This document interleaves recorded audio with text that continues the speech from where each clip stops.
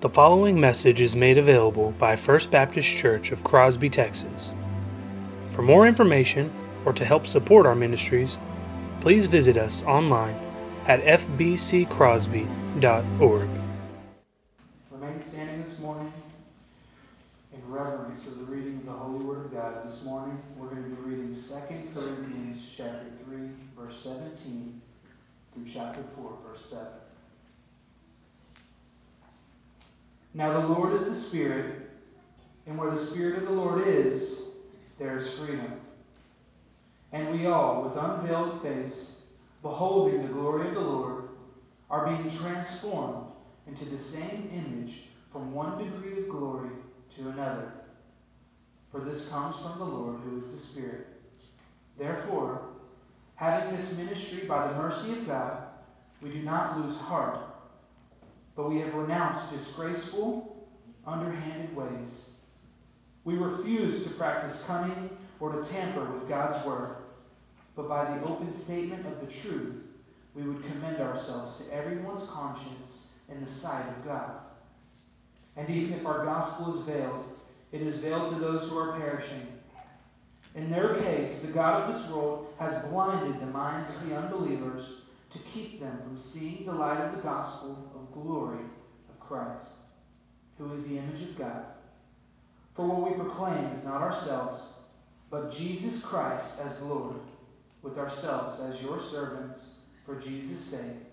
For God, who said, "Let light shine out of darkness," has shone in the hearts to give the light of the knowledge of the glory of God in the face of Jesus Christ. But we have this treasure in jars of clay to show that the surpassing power belongs to God and not to us. And all God's people said? Amen. You may be seated.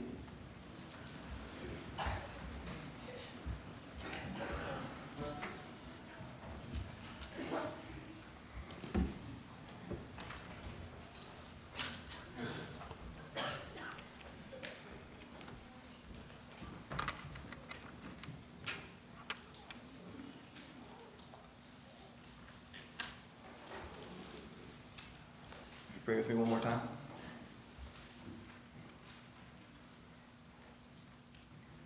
Father, we ask you to enlighten the eyes of our hearts. Allow us to see and understand and believe this word that you have so graciously given to us. Help us to find here life and hope and the path to all that pleases you. Father, we love you, we trust you, and we thank you. It's in Jesus' name we pray. Amen.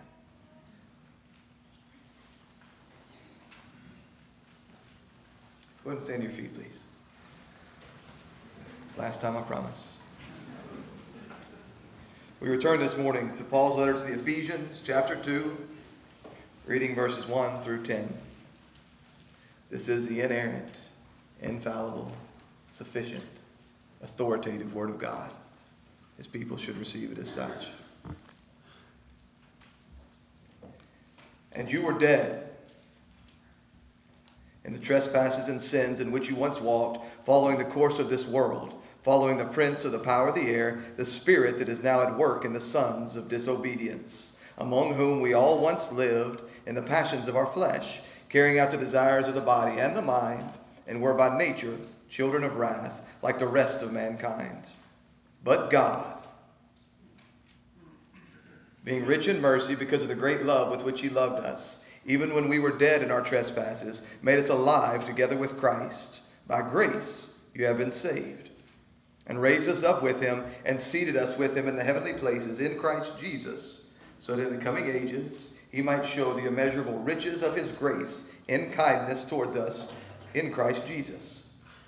For by grace you have been saved through faith, and this is not of your own doing, it is a gift of God, not a result of works, so that no one may boast.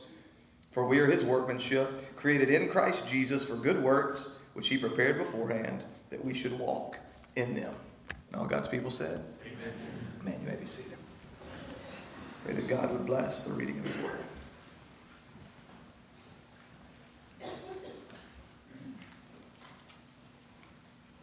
So if I understand correctly where God is leading us, this is the second of 3 weeks in which I'm going to give to you some really, really bad news.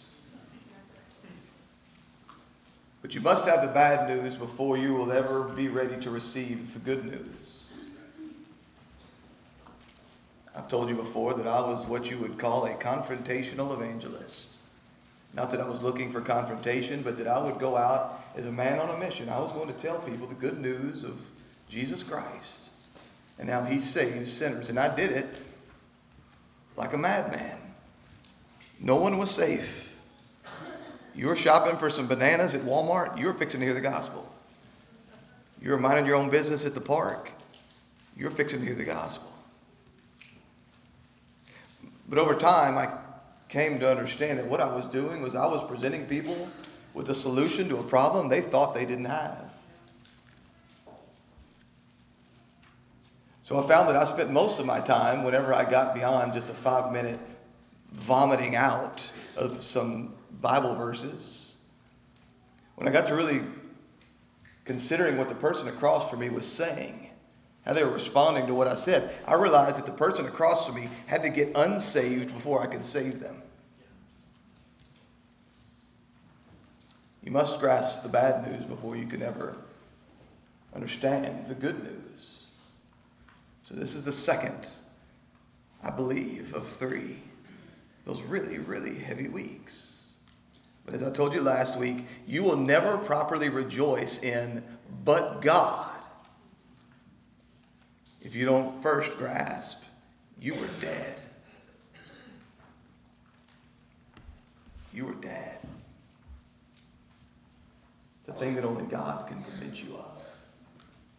It took me 10 years, better part of 10 years, of wrestling with this word before I came to a real understanding of what that meant. You were dead.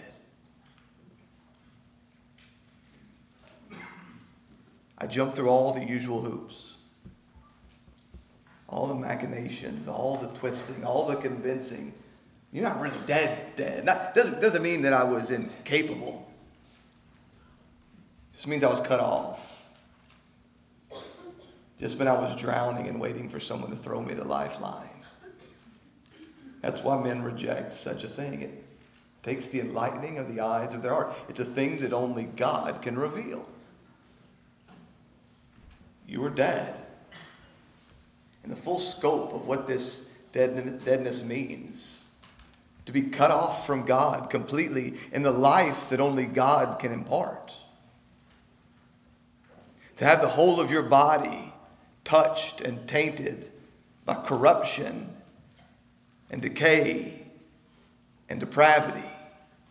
Your mind and your will and your emotions and yes, your body. Every part of who you are stained by sin. Now let me be clear. You were not utterly depraved. You weren't as wicked as you could be. Adolf Hitler could have been worse. The most grotesque of sinners you've ever met. He's got some standards. Go join any local gang. They've got some rules. By the common grace of God, his hand upon reprobate sinners, this world stays livable. He's staying the hands of rulers and kings and leaders and the worst sinners you've ever met, restraining sin. And even then, man is not utterly depraved, but he is totally depraved. Not 1 ounce of who he is apart from Christ, touched by sin, unable to do anything but sin. That which is not of faith is sin, and the lost man has no faith in Christ Jesus. That which does not aim for the glory of God more than all else is sin, and the man apart from Christ gives no thought to the glory of God. But worse than this, you're unable to want anything different because you hate God. You're at enmity with God. Oh, maybe not outwardly. You may not curse his name. You may not denounce him. You may sit in a place like this. But the man apart from Christ, he lives his life and he thinks his thoughts and he exercises his will in opposition to God. And the scariest part, as I shared with you last week, is that you were born this way, in Adam. Before you knew your right hand from your left, before you made the first decision, before you saw the law of God and rebelled against it, Scripture says that you were born guilty because of the sins of another man, a man called Adam, your federal head, your appointed representative, the perfect man in the perfect place with the perfect God and the perfect wife. Your wife is not your problem. Your setting is not your problem. Your problem is that you are in Adam, this one who sided with the devil and rebelled against God. Therefore, you're not just born broken. You're not just born with a propensity towards sin. You're born guilty before God and worthy of his wrath by nature. Children of wrath. This is why Jesus said, have I not told you that unless the Father grants it, you cannot come to me? Born in sin and loving it. Born separated from God and hating him. Dead to God and alive to sin. You must grasp this. You must grasp that your standing before God is by nature and not by works. Those works flow out of the nature. Because then we're going to be tempted to always grade on a curve. We're going to look to a man like Adolf Hitler, just as an extreme example, and you're going to think that your children are nothing like that. The little church boy and girl, surely they must be easier to save. They're not evil. They're not wicked. They're not sons of disobedience. Well, if you believe what the Word of God says, they are. That it takes the same power of God to save that little boy that sat in church every single day of his life in the 9 months before he came out of his mother's womb. He always heard and knew the gospel of Jesus Christ. He could always sing, Jesus loves me. That little boy, it takes the same power of God by which he raised his son from the dead. It takes the same power of God by which he might bring a serial murderer to himself to bring that child to Christ. Unless you grasp this, you will always fall short in your worship, in your adoration, and your thanksgiving to God. You won't understand, Christian, that you're a miracle. And beyond this, you will always be treating the symptoms. You'll always be trying to figure out what thing out there can we fix to bring this child to Christ, to bring this person to Christ. Until we reckon with the realization that you were dead. That the problem isn't out there. The problem isn't the devil. The problem isn't the world. The problem is you. Yes, Christ Jesus came to destroy the works of the devil. And yes, when he comes a second time, he will make this earth into something glorious and new. But ultimately, he came to redeem you, the whole of you. Your body, your mind, your will, your emotions. That he took all of this to the cross that you might be a new creation. That's the story of Ephesians 2. So it begins like this. And you were dead in the trespasses and sins in which you once walked. You see, it's one thing to recognize where we are positionally. Where were we born into this world? That, in truthfulness, it just feels like doctrine. Feels like the kind of thing you learn in a school. Where am I? Where do I stand? What is my position? But practically, what does this look like?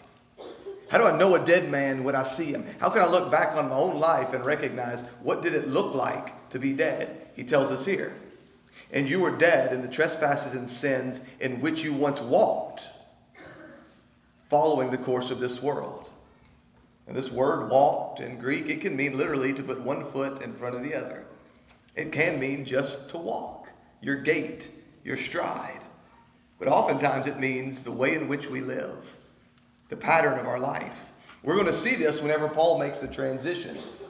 As you know, Ephesians breaks up into two very equal parts. The first 3 chapters is a celebration of all that we are in Christ. All that he has done. Statements of what is. Then the next 3 chapters tell us how do we live this thing out. And right there at the beginning of verse 4, chapter 4, we see this break as he shifts his focus. He says, therefore, because of all that you have learned, walk in a manner worthy of your calling. Walk in a manner worthy of the calling to which you have been called. He goes on to say that this walk is one in love. That we're to walk as children of the light. That we're to walk in wisdom. We recognize that to walk, it's a statement of the pattern of life. So we could translate this then to say that you are dead in the trespasses and sins in which you once lived. Just as I told you last week. Dead to God, alive to sin. Walking and living and breathing and making decisions. What Paul is saying here is that for the dead man, there is a pattern. There is a stride. There is a way of life. There is a frequency. There is a cadence with which we live and walk because of our nature. It's tied to our nature. Consider Ephesians 2 when he talks about verse 10 at the end of this section we've just read. When he talks about what does it look like for us to now be made alive in Christ. We're passive. God has made us alive. Dead men brought to life. And he says, for we are his workmanship created in Christ Jesus for good works, which God prepared beforehand, that we should walk in them. We do the walking. He did the creating. He did the preparing. The walking reveals our nature. The walking doesn't create the nature. We don't walk that we might be alive. We walk in a certain way because we have been made alive. That the walk reveals our nature. It reveals who we are. Paul in his letter to the Romans 6:4 says that we were buried therefore with him by baptism into death, in order that just as Christ was raised from the dead by the glory of the Father, we too might walk in a newness of life. That this new life leads to a walking. It leads to a pattern. It leads to a cadence. It leads to a frequency that we didn't before have. But again, the life causes the walking. Where we stand causes the gait and the stride. That's why Paul is going to go on to say in Ephesians 4:17 that we must no longer walk as the Gentiles do in the futility of their minds. He says that their minds are futile, that they're darkened in their understanding, that they're alienated from the life of God, that there's an ignorance that's in them because of the hardness of their heart. He says that they have become callous and have given themselves up to sensuality and greed to practice every kind of impurity. Your walk is an impure walk. And it's not because of this impure walk that you're dead. It's because you're dead that you walk in impurity. You must get this. That you learn a great deal about a man by the way that he walks. Zombie movies are all the rage right now. Not so much. They were for a while. Now maybe they're petering out a bit. But you watch any of these shows, these zombie shows, you'd immediately know, typically before the hero does, somehow. When his girlfriend comes walking at him, dragging her foot with a glazed over glance in her eye, she's dead. You know what dead men look like when they walk. It reveals something about their state. When I was in college, there was a lady in Austin, and we called her the voodoo lady. I don't know what she actually did, but word on the street was she could heal a pulled hamstring just in a matter of weeks, which is a big deal. If you thought yourself an athlete, wanted to get back on the field, you could go to this lady. I think it was mostly chiropractic work and deep tissue massage. But one of the things that she would do is once you went to see this lady, she had an oval dirt track in front of her property, and she would make you run around this track. Not necessarily full speed, but she wanted to watch your gait. She wanted to watch your stride. She wanted to watch the way you moved so she could figure out what was going on within you. You walk in a certain way, and the way that you walk reveals where you are. Are you dead? Or are you alive? And you were dead in the trespasses and sins in which you once walked, following the course of this world. That word following, it's kata. It can also mean according to, if you have a Greek New Testament, you look at the top of the Gospels, it'll say like kata markon, according to Mark. This is the story of Jesus Christ, the gospel of Jesus Christ, according to, in accordance with what is said by Mark. He's saying here that you are dead to God and alive to sin, walking according to your own nature, which is in accordance with this world, following the course of this world. That the unregenerate man, it's a man who is in his sin and in the flesh and in Adam. He isn't just wandering aimlessly, that there's a path. that there's a course, that there's a track on which he is walking in this gate that is his because of his deadness. This word course, it's aeon. It can also be translated as age. Now this is the way that God speaks about time throughout the New Testament, that there is an age and then there is an age to come. The age to come is the age in which all the sin and all the depravity and all the impurity and everything that is not of God will be wiped away in a new heavens and a new earth when the fullness of eternal life comes upon man. But there's an age right now. And so we're reminded that this age is it's a timetable that's been set by God, that he has determined when Christ Jesus will return. That in a very real sense, we're already in the age to come because Christ Jesus has come and set us free. Because the kingdom of God is now, because Christ Jesus reigns now. And yet the age that is continues. But that this isn't just a chronological thing, that there's a spirit. There's a tone to this age. That's why we find in Romans 12:2 that we're warned not to be conformed to the image of this world. The world, it's the same word, aeon, it's age. Don't be conformed to this age. Don't be conformed to this world. Galatians 1:4 says that God has delivered us from this present evil age. That this is an age of impurity. This is an age of evil. This is an age of wickedness. This is an age that we don't want to be conformed to because this age is not neutral. It's not benign. It's in opposition to God. Ephesians 5:16 says that we must make the best use of the time because the days are evil. What days? The days of this age. The days of this time. The days of this world. They are evil. So he's saying that you once walked with that stride, with that gait, with that cadence. From your deadness, you weren't wandering. You were following a path. You were following a pattern. You were following a course. You were following an age of this world. So we're reminded this isn't just an age that used to be. It isn't just an age that's out there somewhere. It's an age that's here and now. It's this world. Now, world doesn't just mean the things that God has created, the sky and the sea and the earth below. It doesn't just mean the whole of humanity, as in both Jews and Gentiles. When used in this way, it means the powers that are organized in opposition to God. That's why I read in 1 John 2:15 that we should not love the world or the things of the world. For if anyone loves the world, the love of the Father is not in him. For all that is in the world, the desires of the flesh and the desires of the eyes and the pride of life, it is not from the Father, but from the world. Jesus would also say in John's gospel that if the world hates you, you must know that they first hated me. Again, I tell you that the world is not neutral. This age is not benign. It's in opposition to God. More than this, it hates God. So that's the story here, that there's a pattern, that there's a frequency, there's a cadence to this world, and it matches your cadence. It matches your stride because it's in opposition. It's in enmity with God. And you must feel the weight of this. This isn't saying that this is the way that God has created all that is. What did he say? That it was good, very good, perfect. It was meant to all cry out in glory to the glory of God. That man was to subdue it. And yet we find that man fell. And because of this, what did I tell you last week from Romans 8:7? That the mind that is set on the flesh is hostile to God. And enmity with God.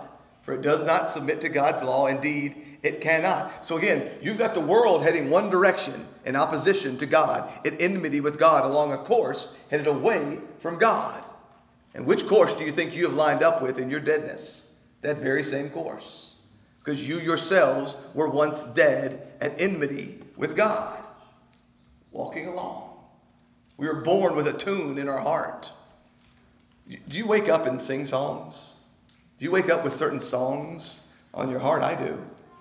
And I don't even know, maybe 85% of the time, if I'm being honest, it's doxology. But there's a tune in my heart when I wake up every morning. Well, you were born into this world with a tune in your heart. And that tune was one of hatred towards God. And you were born into a world with a band full of people playing that same tune. So you got right in line and you marched along with them. Those are my kind of people. Headed my kind of way. I think I'm going to walk in lockstep with them. And the reality is it's also predictable. This is the explanation for why things are the way that they are. This wasn't evolution. Like we didn't just eventually land at this place. It all began right there in the very beginning. I think probably on day 8. We didn't all get together and take a vote. And yet again, I say it's all so predictable. We live in a world that's all enslaved and hard-hearted and futile in their thinking. And they're all going one direction by nature. You know, we've started we've launched, we haven't launched, we're moving towards the launch of our private school. And one of the things we don't want for our private schools, we don't just want to become a place where people take their kids, you got people with a little bit of money, and so they take their kids out of the public school thinking the public school is the problem and put them in the private school. If that's your hope, we're not the school for you.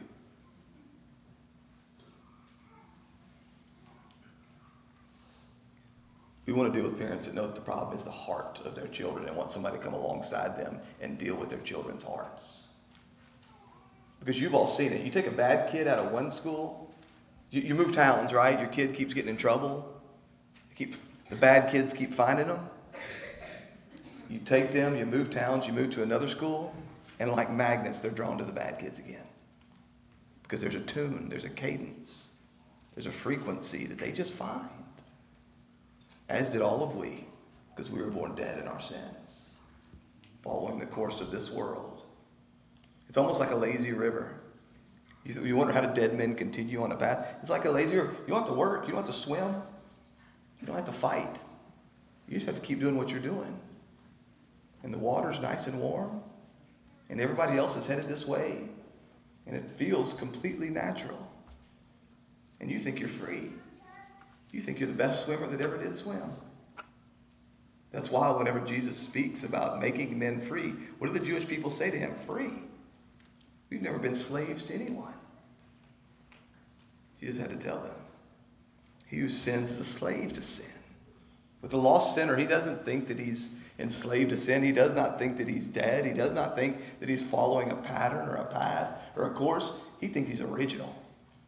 You ever notice this? Everybody thinks they're so original and so interesting. So everybody has their own Instagram feed. They think everybody's just sitting around with bated breath, wondering what's new in this person's life. But you're just following the script. You're just in lockstep with the rest of the world. Again, I say it's all so predictable. How did we all end up in the same place, right? Like, I love this. The people that count themselves as rebels, we're raging against the machine because we think that boys can become girls. Look at us. You're in lockstep with the President of the United States. What machine are you raging against?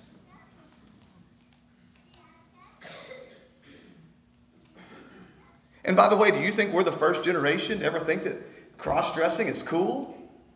Go read Leviticus. Go read the Holiness Code, Leviticus 17 through 26. Go read Deuteronomy 22. These aren't new problems. There's nothing new under the sun. When Scripture says we're inventors of evil, that just means we find new technologies to deliver our evil. But the people that think that they are so countercultural, and yet what are they doing? They're going right along with all the institutions and all the colleges and all the governments. How do you think they all end up in the same place? Because they're following a course. They're following a pattern. Right along in the same tune with the rest of the world. Our freedom was slavery. What we counted as freedom. What we counted as life was death. What we counted as freedom was slavery. But we had no clue because we never lived anywhere else. These are the waters we had been swimming in. This is the air that we had been breathing. This is all we ever knew. This is the only tune we had ever heard. And the reality is when somebody else came in and they played a different tune or they sung a different song or they spoke something different to us, we found that to be death. We thought that was slavery and that was a stumbling block and that was a thing to be avoided and to be hated and to be quieted down. That's the reality. That we live in a world and you ever heard the phrase hive mind? Have you ever watched and wonder as birds move almost like one giant animal chasing bugs to get? It's incredible. These birds, they just move almost as if they have one mind. That's the way the world is. They all move together in one mind. And all it takes is for one person to get out of line, and they're going to let you know real quick. There'll be a great revolt against you. That's why Jesus warns them. If you are of this world, the world would love you as its own, but because you are not of this world, because I chose you out of this world, the world hates you. Beloved, if the world loves you, you're doing it wrong. If they find you to be reasonable, you're doing it wrong. If they find you to be relevant and relatable, you're doing it wrong. We're not trying to be jerks. We're not going against the tide just to go against the tide. But the reality is, if you're not going to live like dead men, if you're going to walk in a different stride, in a different cadence, it's going to make everyone around you really, really uncomfortable. You've seen these social experiments where somebody gets into an elevator and turns around and stands backwards. People don't like that.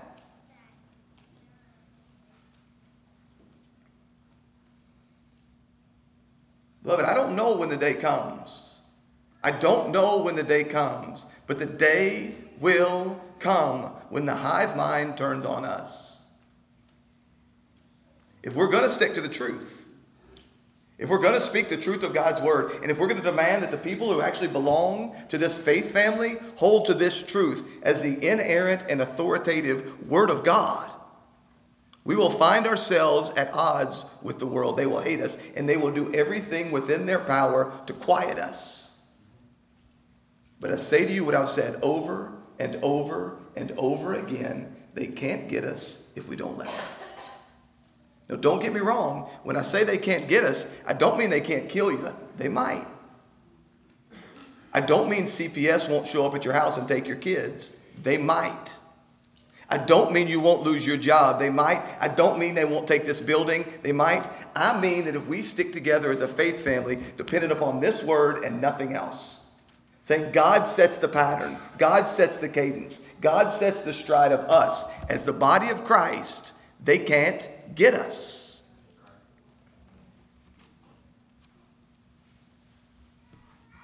We stepped off the course.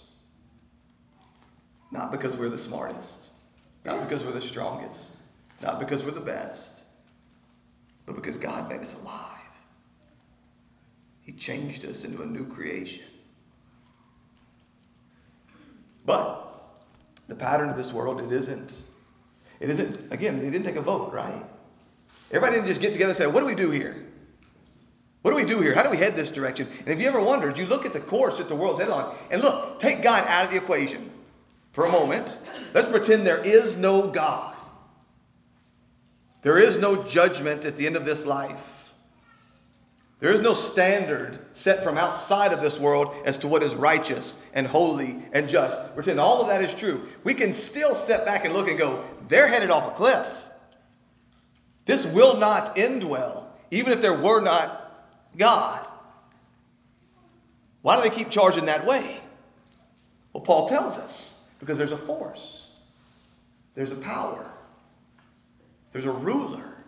There's one above and behind it all that seeks the destruction of man made in the image of God. We didn't get here by accident. Again, I tell you, this world wasn't created bad. There's a power that's been at work. And again, this is so very unpopular these days. It's hard to find a church that speaks rightly about the power, the spiritual powers of darkness. You've got those creepy churches that go all in. That's all they ever want to talk about. Amanda, I've told you before, Amanda, I think she's a stalker. I don't think she actually posts. I hope she doesn't post on these pastor wife blogs. And every single church has a spirit of, what is it, Jezebel? Yeah, it's a spirit of Jezebel. They're out to get my husband. No, they're not. There's not a devil waiting around every... What does C.S. Lewis say, right? That there are the greatest tricks that the devil has ever played is to convince you that he is not there or to cause you to just fantasize and to focus on him at all times. Everything isn't about the devil. There's a course, there's a pattern, there's a way. The devil didn't have to touch you. You ran headlong into that. But the other problem is to pretend as though the devil were not real. And he were not powerful. And he were not active. And he was not charting the course of this same world. That's what he says. You once walked, following the course of this world, following the prince of the power of the air. Now, these are some familiar words to us here. Prince is the word archon. It's ruler. You remember that from Ephesians 1:21, where we talked about all those whom Christ is over. Every ruler. But he's speaking here about a ruler, about a prince. And then power is exousia. That's authority. The same word that we saw in Ephesians 1:21. So what we have here is that there's a prince, there's a ruler, and that he has a power and he has an authority over the air. Now, some people believe that air speaks to that which is not physical and earthly. It speaks to spiritual things, specifically with regards to those things that are evil amongst the spiritual realm. And it certainly fits. He says that he is the prince of the power of the air. We're reminded that when we get to chapter 6, we're told we must suit up in the armor of God, that we do not fight against flesh and blood, but against rulers and authorities and cosmic powers over this present darkness, spiritual forces of evil. Where? In the heavenly places. Perhaps that's what he's talking about here. That's not material, that's not earthly, that's not easily seen, but the immaterial, the spiritual, the other things. John Piper thinks that perhaps what he's talking about here, when he talks about the air, is just the inescapability. You're always in the air. You're always surrounded by air. So maybe what he's talking about here is not just this spiritual force, not just the spiritual forces of darkness, but the fact that we're always surrounded by them. And this is true. One of the most terrifying thoughts that you will eventually come to if you take God's word at its truth is that there are spiritual forces of darkness. There are demons surrounding us all the time. We don't know how many angels there are surrounding us likewise all the time, but there is spiritual warfare going on, that we're right in the midst of it. That if our eyes could be enlightened, is it Elijah's servant that he prays, and is Elijah or Elisha? Elisha, thank you. That his servant's eyes are open, and then boom, all of a sudden he sees what's happening. He goes, snap. We would be encouraged, by the way. But you would recognize that we're not just out here whistling Dixie. That when the Bible says that the devil himself roams about like a roaring lion, the devil can only be in one place at one time. He is but one fallen angel, but that his minions, his demons, these other devils, they're surrounding and swarming and working actively all around us. But whatever the case, whether we're just talking about those spiritual forces in the heavenly places, or they're talking about their pervasive nature, the fact that they're all around us, either way, he's saying that they have a ruler. That there's a ruler that has power and that has authority over this current age, over this world. Now, I've already tipped my hand. Clearly, I believe that he's speaking about the devil here. Scripture talks about him in some strange ways. The first time you ever read that he is called the God of this age, that might be off-putting to you. And when Jesus himself says that he's the ruler of this world, we go, wait a minute, didn't we just read that Jesus is higher than all other authority and rule and power and dominion, both in this age and in the age to come? Yes. But at the same time, John says that we know we are from God, but that the whole world lies in the power of the evil one. How did this happen? We'll go back to the garden. I submit to you that if you cannot understand the first 3 chapters of Genesis, you will misunderstand the rest of the Bible. If you find yourself wrestling with Scripture, and I mean on big matters, I'm not talking about some intricate detail that maybe you're trying to sort out for yourself, but if you find that there's patterns in Scripture that just don't make sense to you, and you can't really reconcile them, or things in this world that don't make sense, you may do good to go back to the first 3 chapters of Genesis and ask, have I really taken this at its word, and do I believe it? Because so much of what we see is played out right there before our eyes. And what did we see there? The man who had been given everything. The man who had been given a charge by God to exercise his dominion and his rule and his authority over all the world. What did he do? He rebelled and he sided with the enemy. He entrusted himself to the enemy. He signed off on the plans of the enemy. And with him came not just the fall of man, but the fall of all the world. That everything that God had charged the man and the woman to do all of a sudden became way more difficult. Labor became difficult. Childbirth became painful. Thorns and thistles and everything else grew up. And the man was headed back towards the dust over which he was meant to have authority. That everything was thrown into chaos at that moment right there. That's the answer for how the whole world lies in the power of the evil one. So we're reminded that this whole thing, it isn't just random chaos.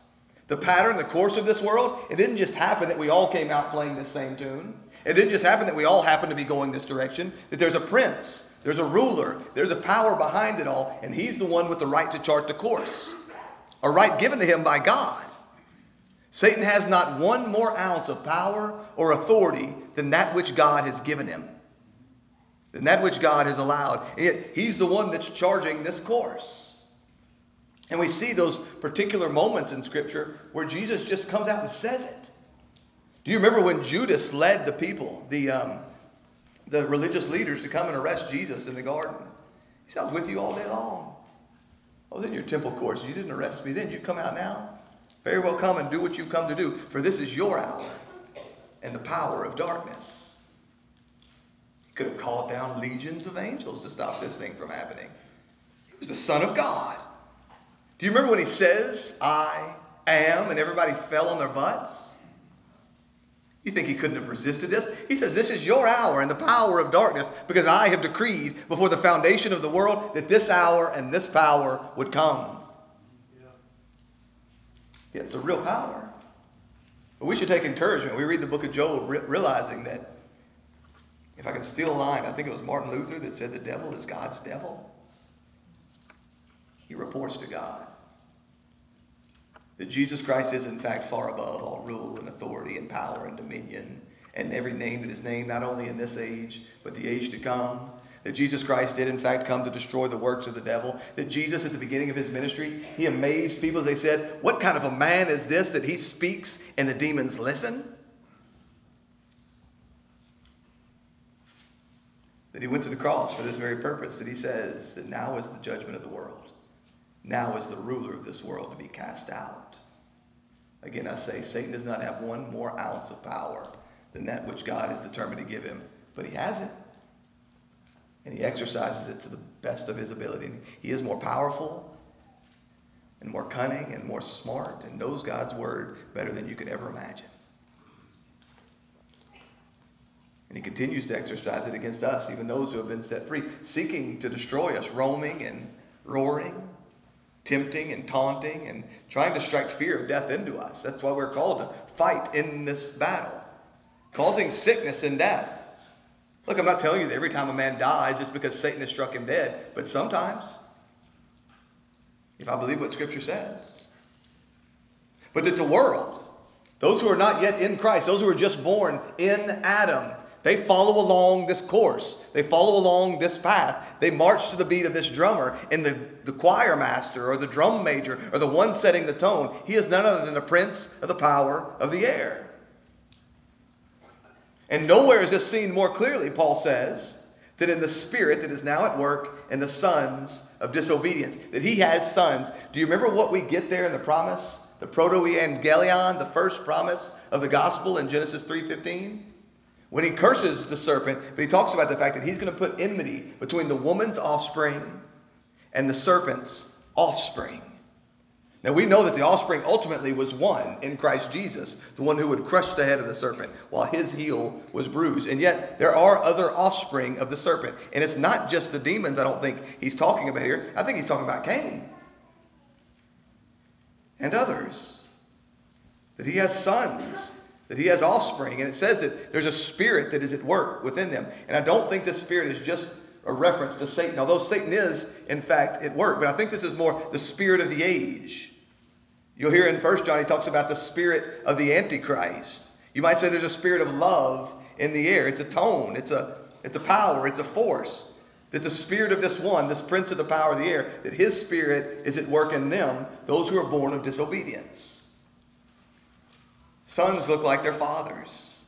Sons act like their fathers. And again, I remind you, these men that counted themselves free because they were sons of Abraham. What did Jesus say to them? John 8. If you were Abraham's children, you would be doing the works that Abraham did. John 8:44. But you are of your father, the devil. You don't speak to people this way, do you? These people weren't particularly of their father, the devil, because they were the Pharisees. Don't misunderstand here. Like the rest of mankind, by nature, children of wrath, sons of disobedience, children of the devil. There are only two families in this world. Nobody gets to play Switzerland in this deal. You're either spiritual children in Christ Jesus, adopted into the family of God, or you're of your father, the devil. And your will is to do your father's desires. But they live in agreement. They live co-signing the plans of the evil one. There's a spirit, there's a mindset, there's a principle of the evil one. And it's seen most clearly in the working. This is another word you're familiar with, right? We talked about this working of God's power. That God isn't just theoretically all-powerful. He doesn't just have the ability to do anything that he wants. That he actually does whatever he wants. And he exercises that through his working, through his power. His power at work. That's what he's saying here. And we see it very specifically in certain instances. Like the life of Cain or the life of Judas. Right? Why did Judas betray Jesus? Because he was greedy. Was that it? No, he was also of the devil. Was that it? No, God had already preordained this thing would happen. You see that God has entrusted authority. He's given authority and power to the evil one. The evil one has used that power in the lives of men who are born sons of disobedience. Satan doesn't take charge of some poor innocent soul, because there are no poor innocent souls. He takes charge of those who are born dead to God and alive to sin. Those who are marching to the beat of this world. Those who can be rightly called sons of disobedience. And it says that he's working not just around them, but in them. That the Spirit is at work within them, compelling them inwardly. You've seen this. You look to people. You plead with people. You beg with people. You are headed towards death. You're living in disobedience to God. There is wrath to come. And there's something within them that won't let them stop. They're enslaved, they're ensnared by the devil, is what Scripture says. By their very nature, they're sons of disobedience from birth. 2 Timothy 2:26, again, Paul is talking about what it means to be a faithful pastor, to treat people with respect and love and patience. And he says that perhaps God will use that to grant these people repentance. That God's got to grant repentance. But then when he does grant repentance, what happens? It isn't just a change of heart, although it's that. It isn't just a change of direction, although it's that. It isn't just the flip side of faith by which we lay hold of the promises of Christ Jesus, although it's that. It's a breaking free from the ensnarement of the devil who has captured you to do his will. How does he do this? Well, in part in the text that David read, he has blinded the eyes of non-believers. Because the non-believer isn't living in a vacuum. He isn't just laying around being dead. He's following a certain path in opposition to God. He's not just floating along the path that leads to enmity with God. He is actively working, being led like a blind man, because the God of this age has blinded him to the glory of God in Christ. That's why these men, at the whole of their life, the reprobate, the whole of their life, they shout out as one giant amen to the plans and the purposes of Satan. You were born spiritually dead in your sin, cut off from God, dead to the things of God, alive to sin, by nature children of wrath, viewing God as your enemy. That's what it means to be dead. And in your deadness you walked a certain way, following the course of this world, whose pattern was set by the prince of this world, the prince of the power of the air, the spirit that is now at work in the sons of disobedience. And all of these things matched up because you loved it. The reason that the world is so effective in ensnaring you, the reason that the devil is so effective in enslaving you, is because they give you exactly what you want. You see, if we're not careful, we just take these verses out of context. We're going to look to people, and look, we should have sympathy. You should recognize that the one that's standing across from you, the one you are evangelizing, the one you are praying for, the one you are pleading with, they are slaves. They are to be pitied. They are to be felt sorry for. But they are not innocent.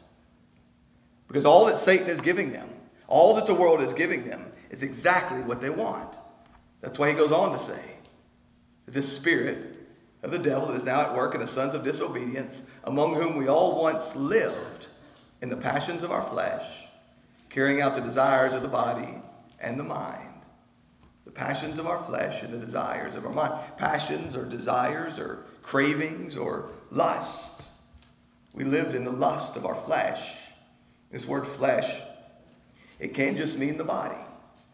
We celebrated over the Advent season that the Word has come in the flesh. That certainly can't be a bad thing.